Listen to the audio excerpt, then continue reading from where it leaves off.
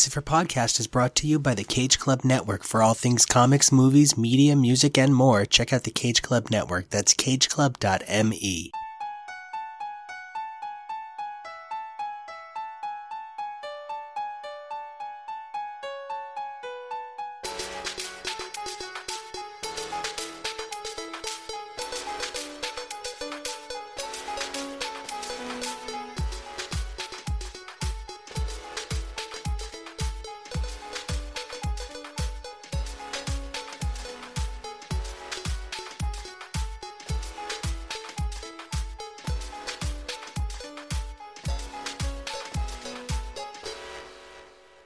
In an orbiting arena on the threshold of space, every single superhero on Earth has been gathered. Well, that doesn't sound right. To helplessly await the outcome of the most fantastic contest of all time. I don't think that's accurate. To the four corners of the Earth, 24 of their number have been sent to compete against one another. Well, that's also inaccurate. Their object, to find the pieces of the golden... You know what? I can't even, because the whole thing is fucking batshit bonkers. I'm Nico. This is X's for Podcast. We're supposed to be looking at the X-Men, but instead, we're off in space on some sort of cockamamie bullshit, trying to have some sort of contest of champions where they're pitting racial minorities against each other in some sort of, death battle for the last man standing. I'm not crazy about it, but... Remember to breathe, darling. I try. As usual, as always, as customary, on this here wonderful show is our one and only Jonah. Yoboseyo.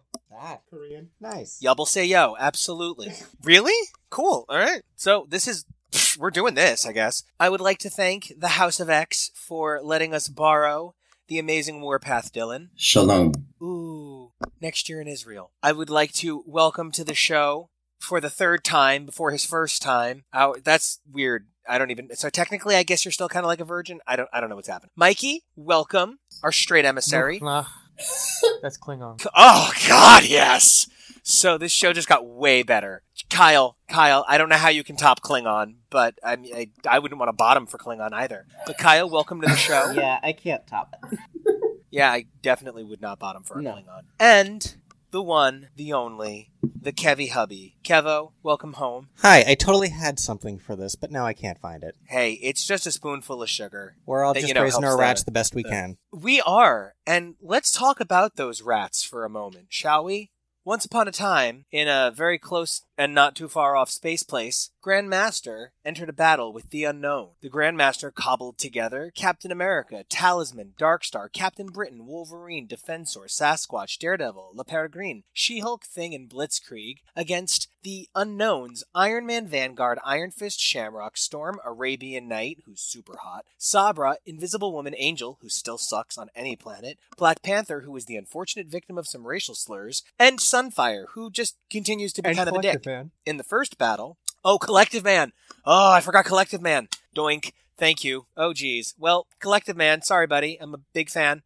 Claremont uses you pretty well. In the first battle, Daredevil of Grandmaster's team emerges victorious. The second battle, it's kind of Arabian Night, but it's not, super clear. So before we get to the third and fourth battle, I want to thank everybody for coming out. This has been a really fascinating experience. I believe we were supposed to be talking about what is essentially a punch 'em up 3-part miniseries, but we've run the gamut of fighting misogyny in comics to addressing the difficulties of race in comics, and we've really discussed a much broader range of topics. I know that when we began this project, everybody said to me, Nico, there's not 3 episodes worth of material here. And I'm going to be really honest. As much as I was like, oh, yes, there is, half the time I'm making this shit up as I go along. And I don't know that there's going to be 3 episodes. I say there's going to be 3 episodes, and then we get in there and there's 2. We get in there and there's 7. We get in there and there's 5. And I feel like we could probably talked about each one of these issues for 3 episodes and really done a discussion of the layers that need to be unentwined, whether it's the racial issues we discussed between Arabian Night and Sabra, which was just unacceptable, or it's the misogynistic treatment of Shamrock, a superhero who is considered one of the world's 24 greatest superheroes, who is called together to be part of this super momentous battle, and she's reduced to little more than a woman fawning over a muscle man. And I just feel like that's so reductive. If you're going to tell us she's a hero, make her a hero. Storm has saved the world a million times over, but she's little more than a woman on one of the teams. She barely gets any kind of spotlight. I am thrilled that my precious Daredevil was victorious, but Daredevil winning made absolutely no sense, genuinely. So, I guess what I'm getting at is we are standing here on the precipice of the finale, and we are hanging out on this third issue, just having a good time, rocking out with our cocks out, and I want to know what you guys think coming into this third issue. I want to go around the room and get a sense of where everybody's head is at in this big battle that is the Contest of Champions Marvel Superhero. So, Mikey, you are the new guy on the block. You joined this for Alpha Flight. You are our Canadian correspondent, despite being decidedly in New Jersey. And this was nothing like what you expected from what you told me when we would talk about it before recording. Standing here now, looking at the finale, where's your head?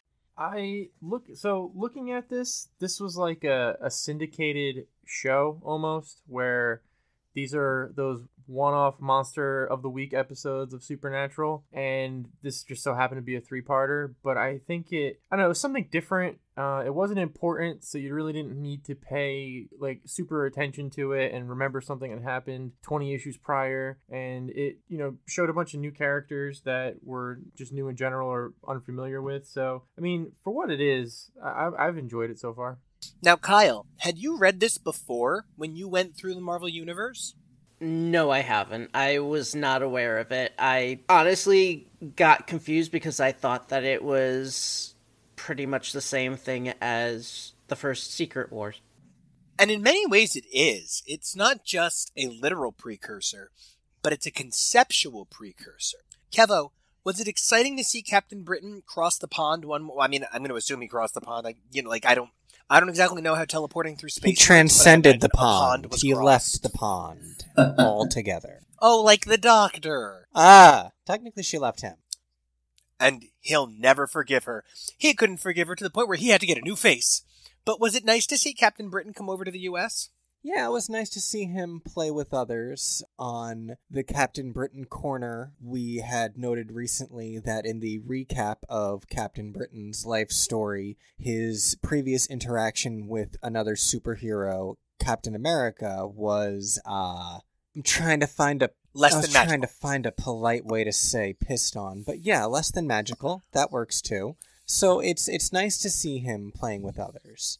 In the Captain Britain origin clip show, they boiled down the 13-part Captain Britain Captain America crossover to 2.5 panels, while they literally straight up reprinted an entire issue of a 4-part story featuring a one-off bad guy. So, Captain Britain does not have a very good track record of meeting other heroes, and I too thought it was a nice change of pace. Dylan, had you encountered Contest of Champions prior to this reading assignment? I actually hadn't. I knew it existed, and I knew it was out there, but I also knew that it wasn't that important. So this actually was my first time reading it, and parts of it were good. I know we've talked about it now and going on 3 episodes, and there's been a lot of negativity and some positivity. I'd say it's probably about 50-50. It was good. I just think some things were not executed as best they could have been. I really get that. And you know what? I like that you described it as some positivity and some negativity, but generally winding up around 50-50. I think one of the things that's really difficult when you're talking about how to address the reality of that sort of confluence, that duality of problematic versus classic, it can be a real trip. You know, Jonah, we've come so far in our Uncanny Adventures. When we started this whole shebang, they could not stop stripping down Storm for no reason. And now I feel like even if she's being underestimated and unfortunately feminized and backseated, at least it is less sexualized and backseated. Where do you bamf on this? I just think that there was a problem with writing in that they don't know how to capture the voice of somebody else who's not a white American. And I preface that with white American because in the previous issue, Contest of Champions number 2, Darkstar, who is Russian, says the exact same things that Colossus says by Lenin's ghost. In this issue, Blitzkrieg says Mein Gott and close. It's everybody who has an accent that comes from the same place gets the same dialogue, and they kind of all act the same. So it's really disheartening that Gosh and Bagora. All these characters are supposed to be inclusive and representative of other countries, but they're all, I wouldn't say they're bad stereotypes, but they just come off that they all talk the same, that everybody has the exact same dialogue and references. I want to go on record as saying I think all stereotypes are bad, but I know what you mean. There are negative stereotypes and there are positive stereotypes. And, well, some of them here are what we will go with harmless stereotypes. They certainly are reductive and make us have to take a step back and go, this is not a character, this is a caricature.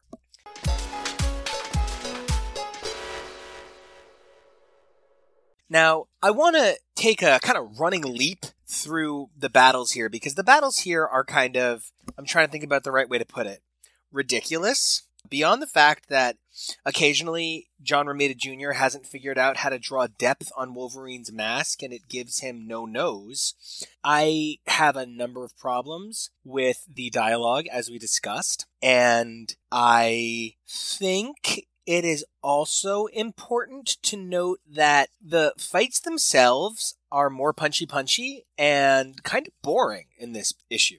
I concur.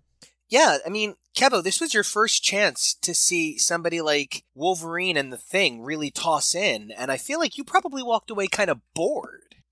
Not only bored, but deeply disturbed by the characterization of Wolverine in this issue. The way that he goes so hard at Black Panther is so bizarre and needless, and he seems to, unlike She-Hulk, who at least you could argue is perhaps, She-Hulk ragey or whatever, he seems to be fully aware that he does not need to kill his opponent and wants to murder this king anyway. Wow, really? Are there going to be no consequences from that? Because I would be really disappointed if that were the case.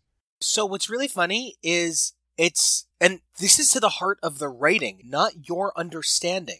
She-Hulk does not have a Hulk rage that she cannot control, and Logan does. Logan specifically has a hair-trigger berserker rage where he cannot control himself.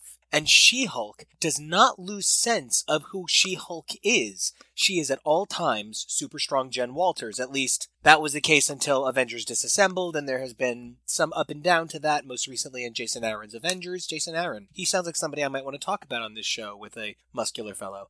Well, I actually did know that about Wolverine, which is why I pointed to the fact that he is clearly illustrated to be in control of his faculties, and yet 100%. He is making this decision outright. Now, Dylan, this Logan, does this even feel like the Logan from the time to you? Not really. I feel like they are just here's this crazy dude who has claws, we're gonna make him be all angry and want to kill people. Which, I mean, I know in the future, or newer episodes, or newer issues, Wolverine is more like that, but back in this time, he wasn't the psycho dude that cut things first and then asked questions later, I guess. What I think would have been a more accurate representation of both Black Panther and Wolverine is have Black Panther go on his stealth mission, but have Wolverine hunt him. That's kind of both of two things that they both do, and it would have made a better story of having Black Panther do reconnaissance and try this more stealthy tactical approach to be hunted by one of the most ultimate hunters on Earth. Here, they get the hot-headedness right. They don't get his drug of choice right because he would not smoke cigarettes, he'd be smoking cigars. But Wolverine is more nuanced than this hot-headed, I'm going to kill because I have no remorse. Yes, Wolverine loves a good fight, and more often than not, he is a little gun-ho ready to kill people. But in a situation like this, Wolverine wouldn't want to kill Black Panther because there's no fun in it for him. This wouldn't be fun for Wolverine. And really, I love that. This wouldn't be fun for Wolverine. I feel like the fun is also missing from Thing. And so I completely agree. Wolverine should be fun. Thing should be having fun. Of course, there's somebody I expect to never have fun. flying through the air sad panda man is Warren Worthington III, the Weeping Angel, and I just hate the Weeping Angel as he flies through the air. And Kyle, the last time you saw Angel, I think was in the Dark Phoenix saga, where he didn't get too much personality. But prior to that, we'd spent a ton of time with the Angel in Champions. It's a few pages into the issue, but there is very specifically a sequence where Angel is trying to literally throttle choke the shit out of Peregrine. Yeah, I'm just like, I don't understand Angel here at all, and it's just like, why was he the one to be chosen? I really agree. I have to assume it's that he and Peregrine would be able to be manufactured as similar toys with different paint jobs, despite the fact that they look different in book. I also then have to wonder if Black Panther and Wolverine were going to share a mold. I have to wonder if Beast and Sasquatch were going to share a mold. Aware that these characters are even shown to be different sizes in the book, that's not really how old toys work. Anybody here who collected any of the toys that were based on the Jim Lee and 1992 X-Men animated series iterations of those characters can attest that Wolverine was the same height as the Juggernaut, was the same height as Magneto, was roughly the same height as Xavier sitting in his wheelchair. So, at the end of the day, you're looking at what was probably a bid for a cheap-ass toy. Okay, that kind of makes sense. I mean, like I said in a previous episode, I did not have action figures growing up, so I wouldn't have known that. Oh, so you would have been expecting a higher quality from these action figures than an incredibly generic build that was reductive of the character design. I really follow that, because you would be expecting better. I get that. Now, speaking of expecting better, Mikey, it's not just that we've discussed really cruel treatment of black characters, and it's not just that we've discussed cruel treatment of women characters, but we now have sort of like poor treatment of European political parties. I can't help but notice that everybody refers to Vanguard as Red and the Red throughout the issue. Mikey, were you prepared for like anti-European politics to bleed its way into this battle sequence? Fully, 100%. I'm surprised that it wasn't worse than it actually was, because... Really? Well, yeah. Well, at the time, we were so close to nuclear war, probably closest we've been since 1962, 63. So the anti-Russian, anti-Eastern European sentiment was quite high, and I mean, it's still there to this day, but back then it was like calling somebody a red was almost a compliment compared to some of the other things that people were saying about them. You know, and that is a perspective I wouldn't have had. Oh god, that's why I love doing this show. Because I kept getting confused. I kept being like, wait, Angel would be the one in red, so why aren't they calling Angel red? Oh. I was very confused by some of it. And speaking of confused by some of it, and I can't help but notice this, so, okay, the Grandmaster's team at the end of the third fight is up 2-1. The Grandmaster's team is then Sasquatch, Blitzkrieg, and Captain America.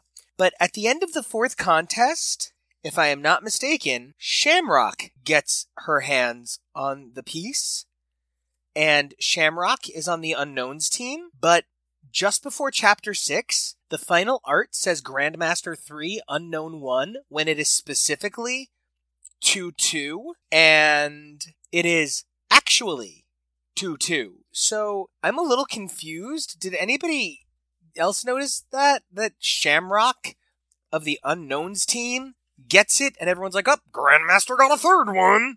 Yes, on the first page for Chapter 5, which is this contest, it explicitly tells you who's on whose team, and Shamrock is the one who grabs it because, oh, I'm just so lucky. I really dislike Shamrock in this. She just literally comes off as, I'm not like other girls. I'm just like lucky or whatever. Like, really, that's how you describe your powers to the superheroes? Girl, what are you doing? And I can't help but have eyes and look at the next page, and I am like mega horrified by that. Is that a Native American headdress? What is that plumage? Are you talking about Storm? No, I'm talking about the guy with the wings and the headdress in blue with a breastplate. Oh, you're talking chapter Yeah. 6. Yeah. Oh, okay. Wow. You're ahead of us. I'm so sorry because it looks like the guy is wearing Mystique's breastplate with Cher's half-breed headpiece with, like, blade versions of Angel's feather wings, some kind of pirate Miss America sash, and the thickest fucking legs I've ever seen. I can't figure out who he is, but I want to go to every party with him. Okay, but what about the only way I can describe him next to Quasar as on the same page, Union Jack? Why do we have someone else in a British? Yeah, no, that's Is that Union actually Jack. his name, Union Jack? I really No, just took a that's shot Union- in the dark. Yeah, that's Union Jack. No, that's Union Jack. I love Union Jack. But why? We already have And Captain Britain. Spitfire. Jacqueline. No, they're allowed more than one hero. No, they're not. Not after the. Well, okay, wait. If we have They're Captain allowed America a ton. and we have we Miss have America. Captain America. Not and when they're US playing all the Agent, American heroes in the and movies. we have No. You can't No, steal the but American no, listen, heroes. I love Union Jack, and I love Spitfire. No, I'm trying to have British ones! Then they can't keep stealing ours. Then I want Channing Tatum to play Brian Braddock Would you replace in the movie. Tommy Holly? Would you replace Tommy Holly? I love Tommy Holly. Okay, well, That's not Channing the point. Tatum as Brian. Woof, woof, woof, woof. Channing Tatum as an inexplicable stripper Brian Braddock. Really into it. And John Barenthal for no reason as Jamie Braddock. I'm loving this. Okay, who can we cast as Olivia Munn as Psylocke? Because That was okay, the Why not? only thing that Strippers- Apocalypse got right. Huh. Stripper That is still only a less thing. pathetic backstory than I was banging when my parents died and now I'm sad. yeah, I'm gonna be really honest. Having a reaction to your parents banging to death, or like, no, wait, no, wait, that's not what I meant. So while we're talking about death, I guess it's important to point out that the unknown is death. That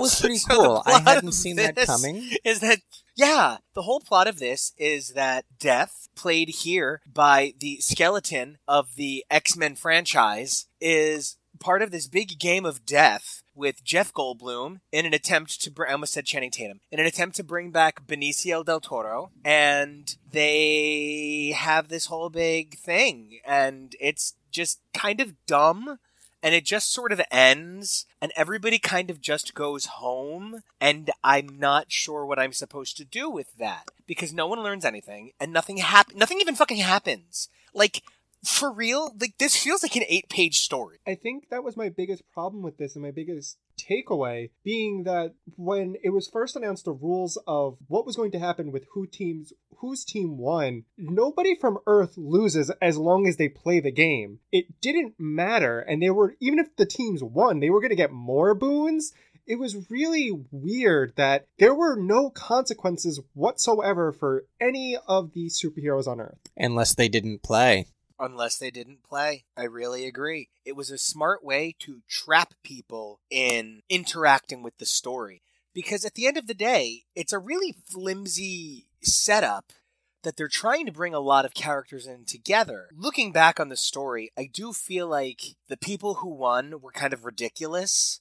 The people who got the pieces were Daredevil, Arabian Knight, Thing, and Shamrock. So it was two of the sort of other characters, and it was two of the kind of main characters. And it's very clearly half and half. It's 2-2. It's not 3-1. And it's more that balance we talked about several episodes ago when we discussed the fact that the Marvel DC crossover was very specifically manipulated in a way so that neither team lost too much and that both teams' powerhouses and mainstays were reflected positively. It kind of feels like that somehow, even though it's not really. There's really no way to be territorial about who wins and who loses other than winning and losing here. Does that make any sense? Can I talk about Thing's win really quickly? It's actually pointed out by Black Panther where the golden object is, to which I guess maybe that speaks volume of T'Challa not really caring who wins as long as Earth gets saved. But why would he really not want to win? It was really weird that it was pointed out by the opposing team and then Thing won. I just thought that was such a weird thing.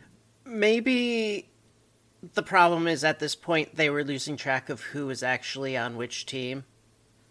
Or there's some kind of failure in the continuity. I have to wonder. It does start to feel like they just lost track of what was going on. I actually kept forgetting what the setup was. It just sort of kept feeling like a generic kind of Secret War, AVX, IVX. Just too many people fight too many people. Dylan, this was your first time reading this story. Now, you'd heard about it, you knew it existed, but this was your first time approaching this, and you've been reading comic books since you're what, 7, 8 years old? When you finally, okay, I'm reading Contest of Champions, this big thing that created the Marvel crossover. Do you feel any greater for it? I like the fact that they introduced a bunch of no-name characters, or even ones that we'd never heard of for other countries. I did like that. One thing that I'm actually kind of angry about is this Australian talisman that they introduced. Like, literally... Because that's not the real talisman. Yeah, not the talisman that we're all fond of from Alpha Flight. But this dude seemed pretty powerful, and I just looked it up while we were doing this episode. He's literally been in basically nothing, and that's kind of sad. They would create too many characters, and, you know, for every Chris Claremont, who had a 200-issue run on X-Men, with 50-plus issues on New Mutants, and 30 issues on Excalibur, and a bunch of Marvel Team-Up, and a bunch of Wolverine, and a bunch of Marvel Comics Presents, and a bunch of Marvel Fanfare, and Iron Fist, where he got to create these villains and then use them again later on. And, you know, for every Chris Claremont, whose every idea was a big-name success, there was a Bill Mantlo, who had a low-selling title and would bounce from book to book. There was a guy like Denny O'Neil, who would come in and fill in on whatever title needed it at the time and was a team player. You had Tom DeFalco, who it seems worked on everything in the entire Marvel Universe. And not everybody got to see that vision executed to fruition. So you do have these great characters that start off and they just sort of get lost in the mix. It's really disappointing. And I am glad that this was not any kind of seal of death on Sasquatch, for instance. Mikey, I know that with Alpha Flight, the connection to Alpha Flight is essentially tangential here. But what do you think about seeing Sasquatch elevated in this way? I dig it. I like it. It gives more exposure to the character, and then the other characters in Alpha Flight. It helps to bring exposure to that book and to that series, and to hopefully more things to come. So, like the shaman that they introduced here, he doesn't fade into obscurity, which is appreciated because he's such a great character. I agree, and we've barely touched the tip of the iceberg. Where we are right now in designing and developing Alpha Flight behind the scenes, we're just approaching their solo series and not just the appearances they make throughout the Marvel Universe over the course of 5 or 6 years. So we're getting to the heart of John Byrne's narrative, and it's going to be really exciting to see you get to watch the growth and development of these characters, specifically Walter, who gets a pretty excellent arc. Kevo, Captain Britain's inclusion in this is the same sort of afterthought that I feel like every Captain Britain appearance winds up being by the end of the day. It's a very muted take on who the captain is in his own title. This is a little bit ahead of where we are. This technically takes place at the beginning of the Alan Davis, Alan Moore run, but it doesn't make sense there. He's in the wrong costume. So fans have essentially moved this back a little bit into the end of the Black Knight era. It's like that Power Rangers Christmas special where Tommy is still in the green suit, but they get a message from Rocky, Adam, and Aisha. Exactly. It just can't happen, but I mean, here it is. So my question for you is, how does it feel getting to see Captain Britain be part of a team-up? Because that is his future. He will forever be on teams going forward. You know, with the runaround that the character has gotten, I am just happy to be invited. I'm happy that he got to go to the party. He didn't contribute much, but a lot of people didn't contribute much. It wasn't like he was the only one. Everyone sort of was unfortunately diminished beyond what their capabilities mostly are in their own titles. But he's had such a rough run. It's nice to see him not being fully ignored for once. Yeah, Captain Britain pretty much gets pissed on, and that makes his life hard. I couldn't believe Darkstar had such an awesome role in this, and by awesome role in this, I mean she kind of fought in a lot more than a number of other characters. I feel she certainly served a greater purpose than Storm. Kyle, you're kind of a resident Darkstar expert by virtue of you're the only person that's read her more than once. So, Darkstar expert, talk to me. Seeing the character go from a champion's backup feature, who was frequently just the thing they kicked out of the title when there was a few too many things going on, how did it feel seeing her rise to prominence in this miniseries? It was really cool, honestly. I know that I really shit on this story a lot, but seeing Darkstar have such a great amount of skill and actually using her skills to an effective end it really makes it feel like somebody knew how to work with her, unlike a lot of the other heroes that were featured in this. Yeah, and I really dig that vibe, too. I feel like they wanted her to come to life a little more than she had so far. Now, I keep promising you we're going to talk about the X-Men, and instead today, let's see, what have we talked about? We've talked about racism and misogyny. We've talked about characters losing their clothes mid-jump. We've discussed who and who isn't probably uncut. And we've established that it looks like multiple people are getting fucked in the ass on the cover of the first issue of Contest of Champions. Jonah C. Rubino, I gotta know, where is your head at, having just read the first ever Marvel crossover? This monumental thing that changed comics as a body. So people understand Contest of Champions inspired Secret Wars inspired Crisis on Infinite Earths, and the snowball effect never stopped. Jonah, you've just witnessed kind of the birthplace of that idea.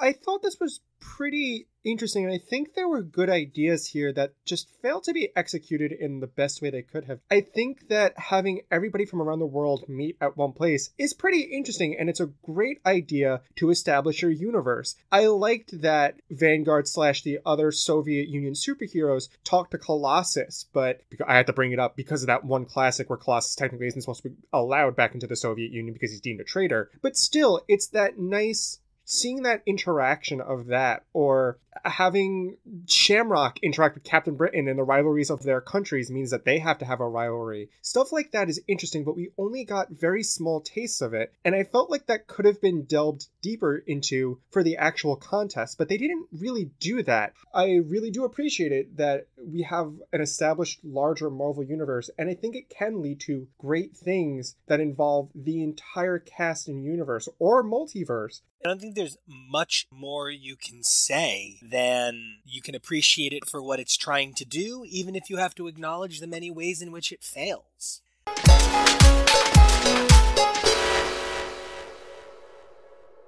Hi everybody, I'm Joey Lewandowski. I run the Cage Club Podcast Network and host way too many of its shows, like Too Fast, Too Forever, the Fast and Furious podcast, Cruise Club, the Tom Cruise podcast, and Hanks for the Memories, the Tom Hanks podcast. So Nico had me read the Marvel Superhero, singular, Contest of Champions. This is maybe the first Marvel comic book I read, although I think I did read some Daredevil issues, maybe, now that I'm thinking about it, back in the day when that was possibly going to be a thing on the network. Anyway, here's some of my thoughts. I don't understand a lot of what happened. I don't understand why they abducted basically 100 heroes so that 24 of them could play this game. I don't understand what the heroes got out of it. I don't understand what the other 76 of them did. Was this all on a Jumbotron? Are they watching? Is this the birth of esports? I feel like the biggest problem with these three issues is structure. A couple episodes ago on this podcast, I had a segment where I talked about Crisis on Infinite Earths and how that helped me learn to love the mashup. And I love the idea here of having 100 different superheroes from 80 different comics or whatever all jammed into a single unit. I love that idea. I think the problem here with these three issues is that it spends half the time introducing who everybody is, both to the audience and then to each other, and then demonstrating their powers and saying, well, my powers can't go against his powers, but what are his powers? I also feel like a lot of the characters in this story are kind of dumb. They don't know what their powers are, and I don't know the history of these heroes. I don't know the history of these comics outside of what I've heard here on X's for Podcast for the most part. But it feels like they should have a grasp on who they are and what they can do. I feel like the whole structure could have been fixed if they did maybe 4 issues instead of 3, or 5 or something. I don't know. Introduce the characters in one of the games to each other, to the world, to the comic book reader, to the game masters themselves, then have the entire issue about them. Rather than introducing everyone when they are abducted, and then kind of reintroducing them as they're drafted, and then reintroduced as they play the game, and then reintroduced as they use their powers, do that once or maybe twice if you need to, in an issue, and then do the whole story, that one book about that game. The fact that we spend so much time and so many panels and so much of this run explaining who these people are, which, by the way, helps me, even though I still don't know who, like, half these people are. If they're not in a Marvel movie, don't know. It's just weird, man. It's just weird. I also don't understand why, if there's a game and it's the first to 4, why would you not have an odd number?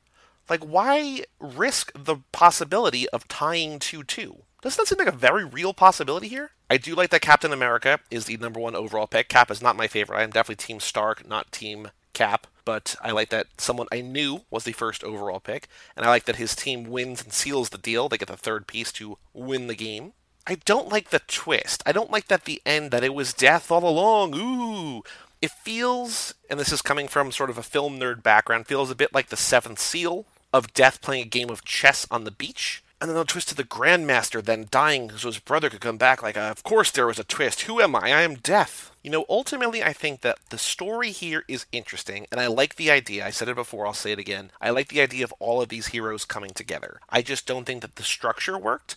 I don't think that there was enough actual story. I kind of wish that there was a little bit more teammate cooperation. I think Invisible Girl in this... Invisible Woman? Invisible Girl. How sexist are they? Invisible Girl, Invisible Woman. Help me, Nico. She says, you know, when I do things with the Fantastic Four, I'm doing things as part of a team, but here, we're all doing things on our own. And I feel like that's true of all 4 games, of all 8 teams. They're all just like, we know what we can do. Aside from maybe 1 or 2 pairings here or there, no one knows each other.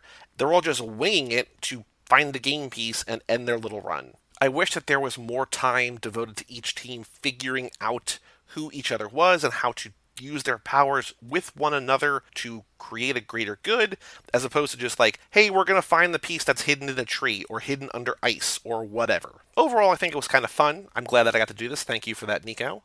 I wish it was a little bit better, but I do like getting my hands dirty a little bit and actually reading some of the issues that the X's for Podcast guys get to talk about every week. If you want to know more about me, you can find all the shows I host at cageclub.me/Joey, or find me just about everywhere on the internet at SoulPopped. Bonus points if you know what that's a reference to.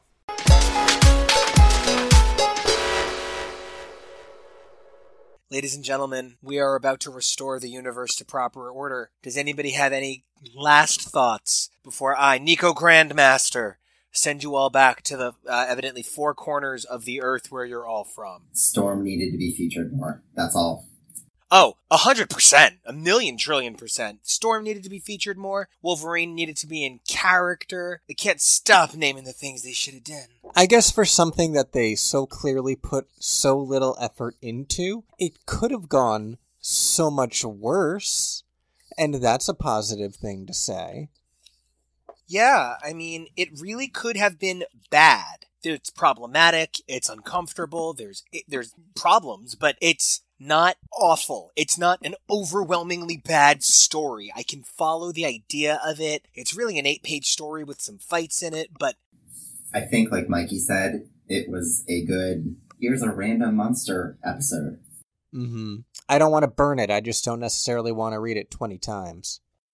yeah, I think that's a really good way to look at it. And it is with that I'm going to blip you all back to where you go. As each one of you has been a part of this, I would love it if everybody could find a way to follow you guys in your further heroing adventures. Kyle, where can everybody find you? You can find me on Instagram and Twitter at Drantis82. Bloop! Kyle's back. Okay, Mikey, where can everybody find you? Twitter at Mike the Borgnine, and then my podcast, Pop Culture Federation. Which we will definitely be sure to let you guys know as soon as it starts coming out. Bloop! Okay. Dylan Warpath Dylan Path Whirlin Dylan Warpath. Oh boy. Yep, save me. Everybody can find me on Instagram at Warpath_Dylan, and that's DYLAN. the only great way to spell the name. And you can find me on Facebook at my X-Men Facebook group that is called House of X. Oh, you absolutely can. It's a super killer group. All right, I'm going to send him back to that group, I guess. Blip! Kevo, where can everybody find you? You can find me on Twitter and Instagram at KevoReally, KevoReally, or you can find me on the Facebook page for my and Nico's podcast, Husbands Talking More or Less, at Official HTML. You can also find our awesome work over at KidRiotComics.com, where we produce super cool, super fun, super inclusive superhero stories. I also remembered what my thing was going to be. Oh, hit me. Getsu Tinbade. So, that... oh, God. So, Jonah, your turn. Where are you at? Where you at, boy? Somewhere, anywhere, and still here. So you can find me on Twitter and Instagram at Jonah Rubino and at Jonah.Rubino. Nico, when you're not floating in a game arena in space, where can everybody find you?